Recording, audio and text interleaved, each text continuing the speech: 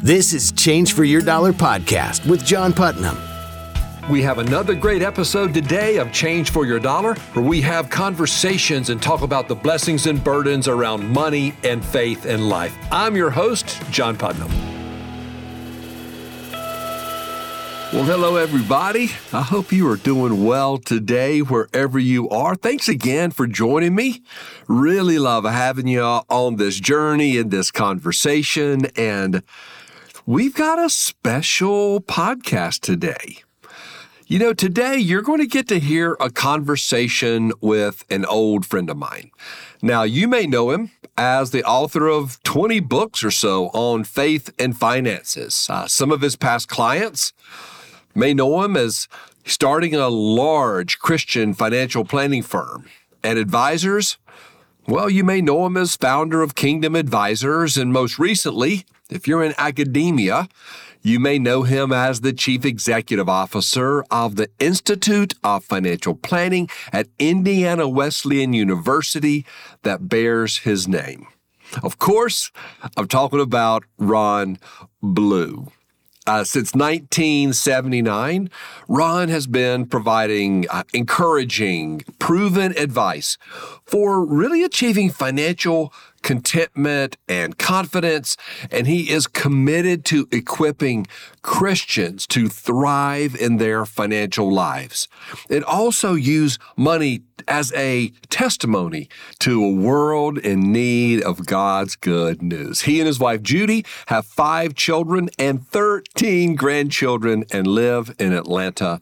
Ron, it is great to have you with me today. How are you doing? I'm doing great, John. Looking forward to this time.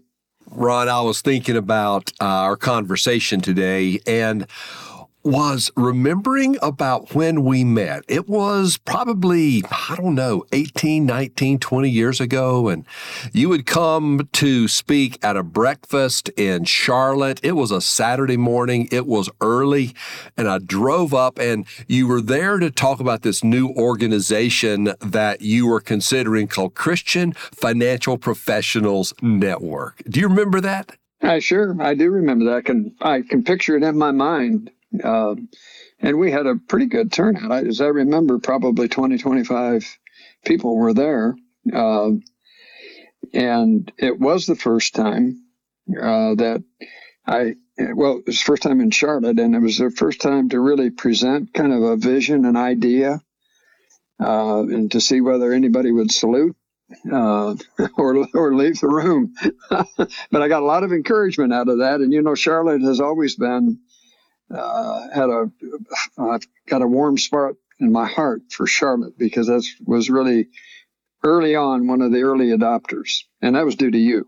Oh, Ron, you are kind, man. Thank you for that. But look, you and I both know there are a lot of gifted women and men that have been involved in Christian Financial Professionals Network in Charlotte that has now grown into this organization we know today called Kingdom Advisors. And man, it's just continued to grow. I mean, how many advisors are involved in Kingdom Advisors these days? Oh, goodness, it's over 3,000. I think it's like 35 or 600, something like that.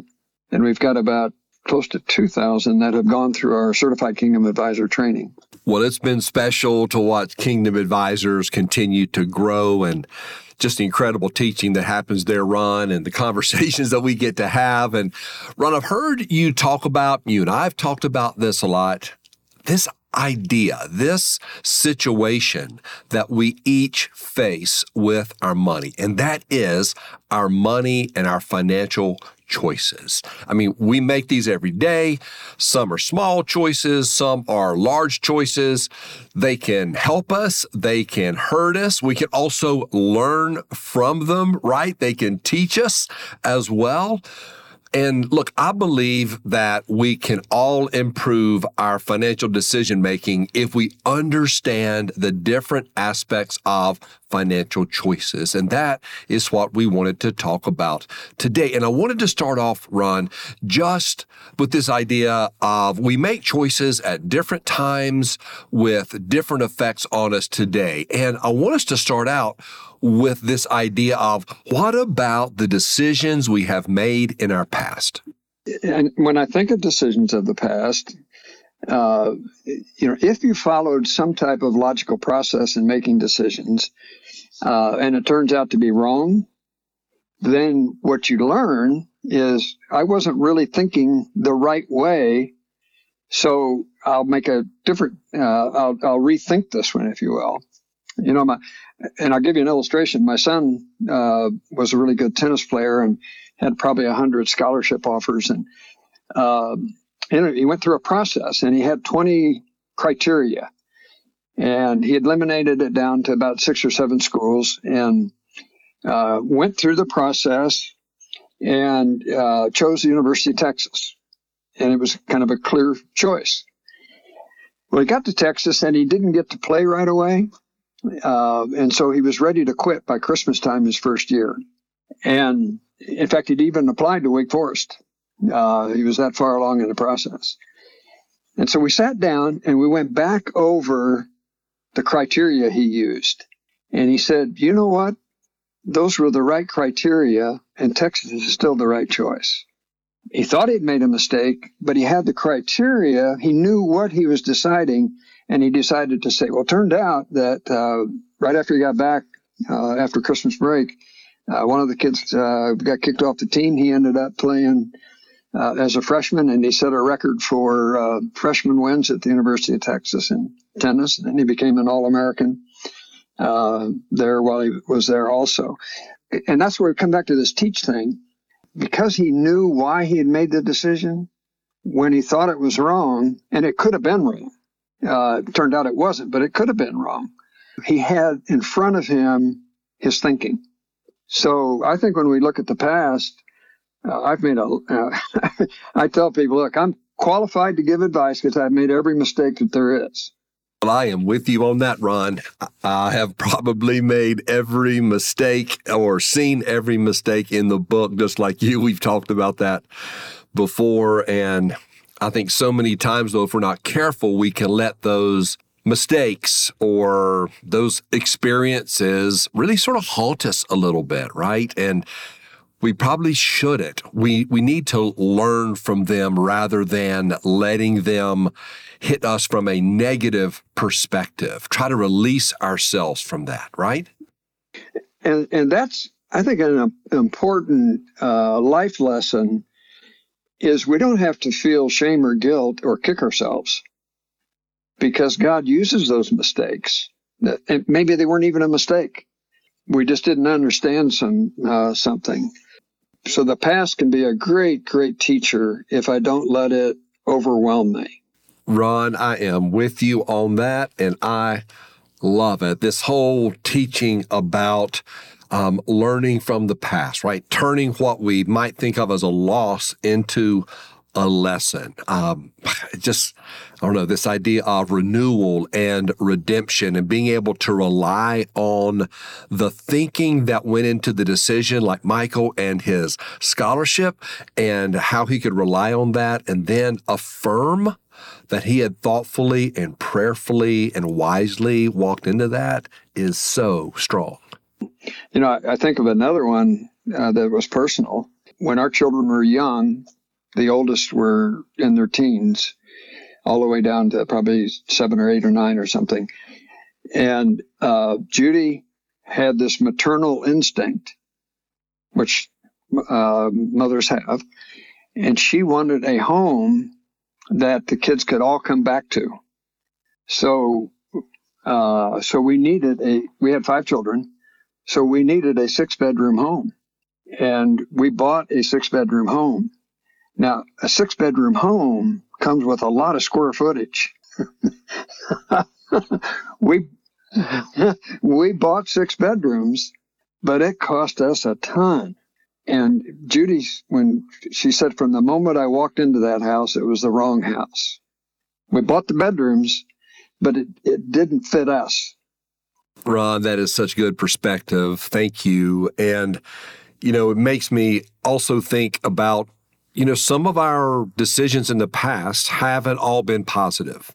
We do have a little shame or regret about some choices that we made. And I want to talk a little bit about debt and borrowing, because I know some of my listeners are interested in this. We all have these past choices we've made around debt, and we're thinking, man, if I wouldn't have made that decision, I would have been in such a better position right now today. But it can sort of sneak up on us, right? It's in its nature. The insidious nature of debt is that it allows you to buy things that you wouldn't necessarily save to buy. But that's the problem with debt, is because you can use debt, it doesn't hurt anymore. And not only that, when money comes in that's borrowed, be it a car or whatever it is, you don't pay any income taxes on that. And it comes in, it feels like free money. But when you pay it back, you're paying it back with after-tax dollars. I use the illustration all the time on 0% financing. Is that a good deal? Well, you walk off the lot with a $30,000 car, 0% financed. Number one, it isn't worth $30,000 anymore. And number two, I have to probably earn about $45,000 to pay back the $30,000 while that car goes down in value. So that's logical. You can prove that, but people will still do it. I hear you, Ron, and it never ceases to amaze me how debt remains so alluring. Look, I've wrestled with it. I wrote about this in my book. I've actually put in some personal journey entries in there, and so I understand how powerful this can be. And changing gears a little bit, because I think that debt and borrowing and the ability to accelerate our spending is one of the most significant budget busters that we deal with. We're really trying to make a budget work, and we want to stick to it, but it can be difficult as we try to make it work, not only individually, man, but also as a couple. Well, number one, I've always said that a budget is a guide and not a law, okay, because circumstances change. And the budget that you made before the year started is probably out of date by January, just because changed circumstances, things that you didn't know. And if you look at the budget as a guide, and it's a guide of pre-made decisions. So I've talked through the decisions like vacation. How much are we going to spend on vacation? So rather than going on vacation and then spending whatever and feeling guilty about it, if you say, you know what, we can allocate $1,000, $2,000, whatever the number is to a vacation, then I don't feel guilty about going on vacation. And when I take the family out for dinner and it costs more than I would ever spend, I've already pre-made that decision. So a budget as a series of pre-made decisions gives some freedom. But it still should be subject to change. And that's why if you live within your income, you've always got some margin. And when you have margin, those things will happen. My oldest son bought a truck here not long ago. 3 days ago, the brakes went out. Well, that cost several $100s. He didn't plan on that.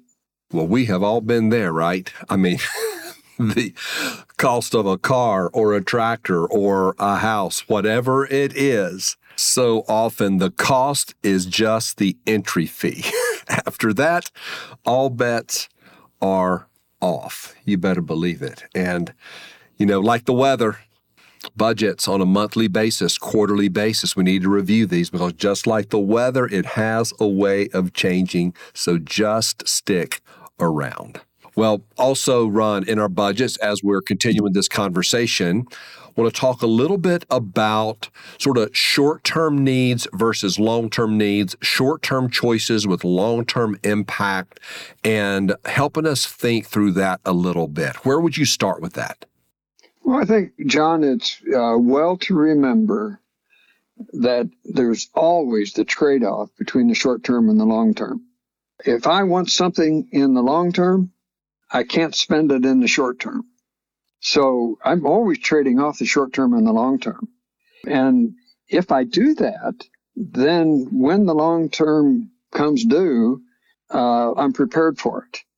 The first time I really even thought about that, I was testifying before Congress, and the senator asked me what I would tell the American family, and I said, well, I'd tell them spend less than they earn, avoid the use of debt, build some margin or liquidity into their finances, but also set long-term goals so that you know what you can't spend in the short term in order to have it for the long term.